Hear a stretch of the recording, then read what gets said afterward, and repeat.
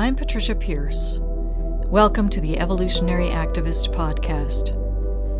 We are living at an important moment in our history, a time that is calling us into a new way of being, a new consciousness from which a sustainable, just, and peaceful future can arise. In this podcast, we explore ways to help that future take hold within ourselves so that together we can help it come forth in our world. Hello, evolutionaries, and welcome to this week's podcast episode. Today is the last of our 4-part podcast series during the season of Advent, in which I've been talking about a dream that I had back in March of 2018, in which I was shown what it is like when we are no longer beholden to this idea of the separate self and how it is that we then enter into a new way of creating and co-creating. And if you haven't listened to those previous episodes, I encourage you to do so, to go back to the one that is entitled Advent and the Awakened Dream, so that you understand the context for what I'm going to be talking about today, which is the one thing that more than any other keeps us beholden to that illusion of the separate self. So if you remember in that first podcast episode of this series, I talked about that dream experience, that dream that I had that came in answer to a question that I had about what is it like when we are no longer beholden to this idea of the separate self. And you remember how I had that experience and that dream of being able to create simply by waving my hand through the air and creating with light. And so there was this act of pure creation that transcends even the world of physical form. And I also shared with you that detail that I was standing outside of a church where they were singing "O Little Town of Bethlehem." And so over the course of these last couple of weeks, we've unpacked the message in that song, because that was an essential detail of that dream. An essential part of the message had to do with the lyrics of that song, and so we've been exploring that. And if you remember, when we looked at the first stanza, we looked at earth as Bethlehem, earth as this place where this Christ consciousness is being born, this consciousness that unites the non-visible with the visible. And that is what is happening right now, even though, the headlines tell a very different story, but this awakening is happening right now. And so for me, the essential question is, okay, how do we participate in that awakening? How do we support it in our own lives? And last week we looked at that line in the song, "O Little Town of Bethlehem," that says, "For Christ is born of Mary."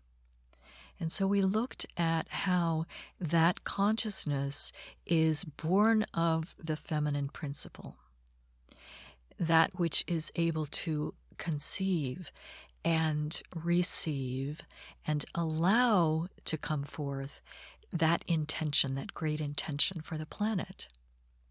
Well, this week, as I just mentioned, I would like to look at the thing that keeps us in that dream of the separate self, in that egoic mind, the thing that more than any other prevents us from knowing who we truly are, prevents us from embodying the Christ consciousness, the non-dual consciousness, the Buddha consciousness that is at the core of who we are. This is the one thing that keeps us in that trance state of separateness. And that thing is, maybe you've guessed it by now, judgment. The egoic mind operates out of judgment and is maintained by judgment. And if you are someone who's familiar with the Judeo-Christian story of Eden, if you remember, the thing that casts Adam and Eve out of the garden is this idea of judgment, this idea of sin. And in reality, we've never left the realm of love. We've never left the reality of love. That wouldn't be possible. But in our minds, we've been taking this sojourn into this experience of suffering that arises from this idea of judgment and this idea of sinfulness.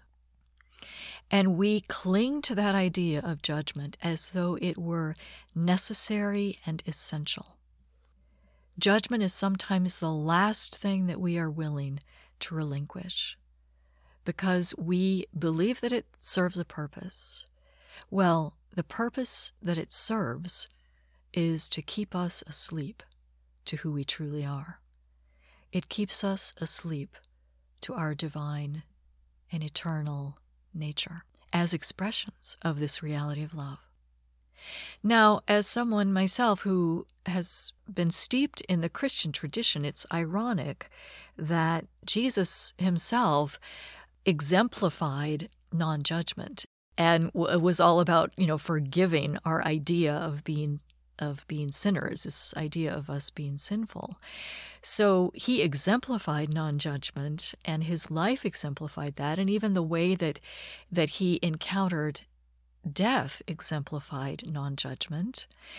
And yet, the egoic mind, when it got a hold of the Christian tradition and really distorted it to its own purposes, it became all about judgment.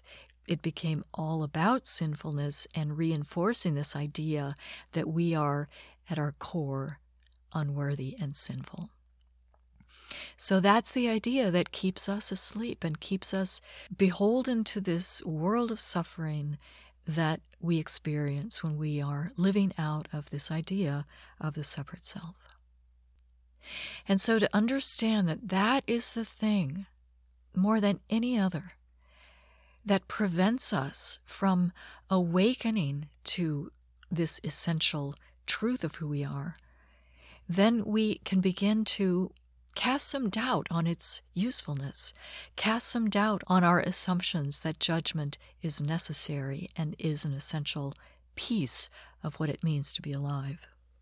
So over the past few weeks, we've been looking at Christmas not as confined to time or place or person, but as a story and a message that is all of us and is meant for all of us, a story that speaks to us of who we truly are.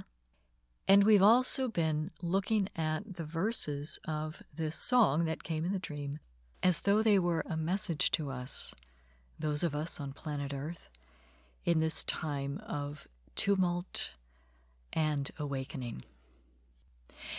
So I would like then to read this last stanza of the song. I've changed a couple of the words so that it communicates more clearly the essence of the message that I was feeling as I was doing this dream work and understanding how this was a communication to us about awakening to our inherent Christness.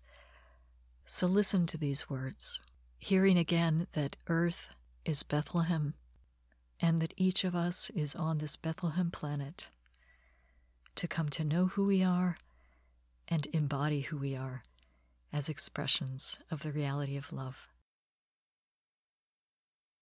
O Holy Child of Bethlehem, be joined with us, we pray. Cast out your sin and enter in. Be born to us today. We hear the Christmas angels, the great glad tidings tell. O come to us, abide with us, be our Emmanuel.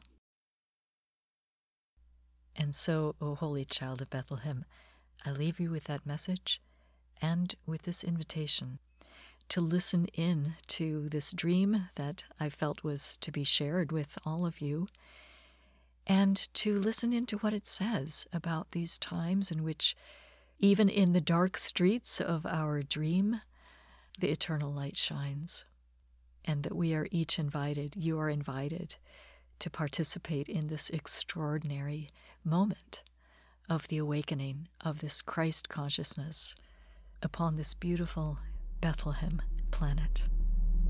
And until next week, I bid you peace.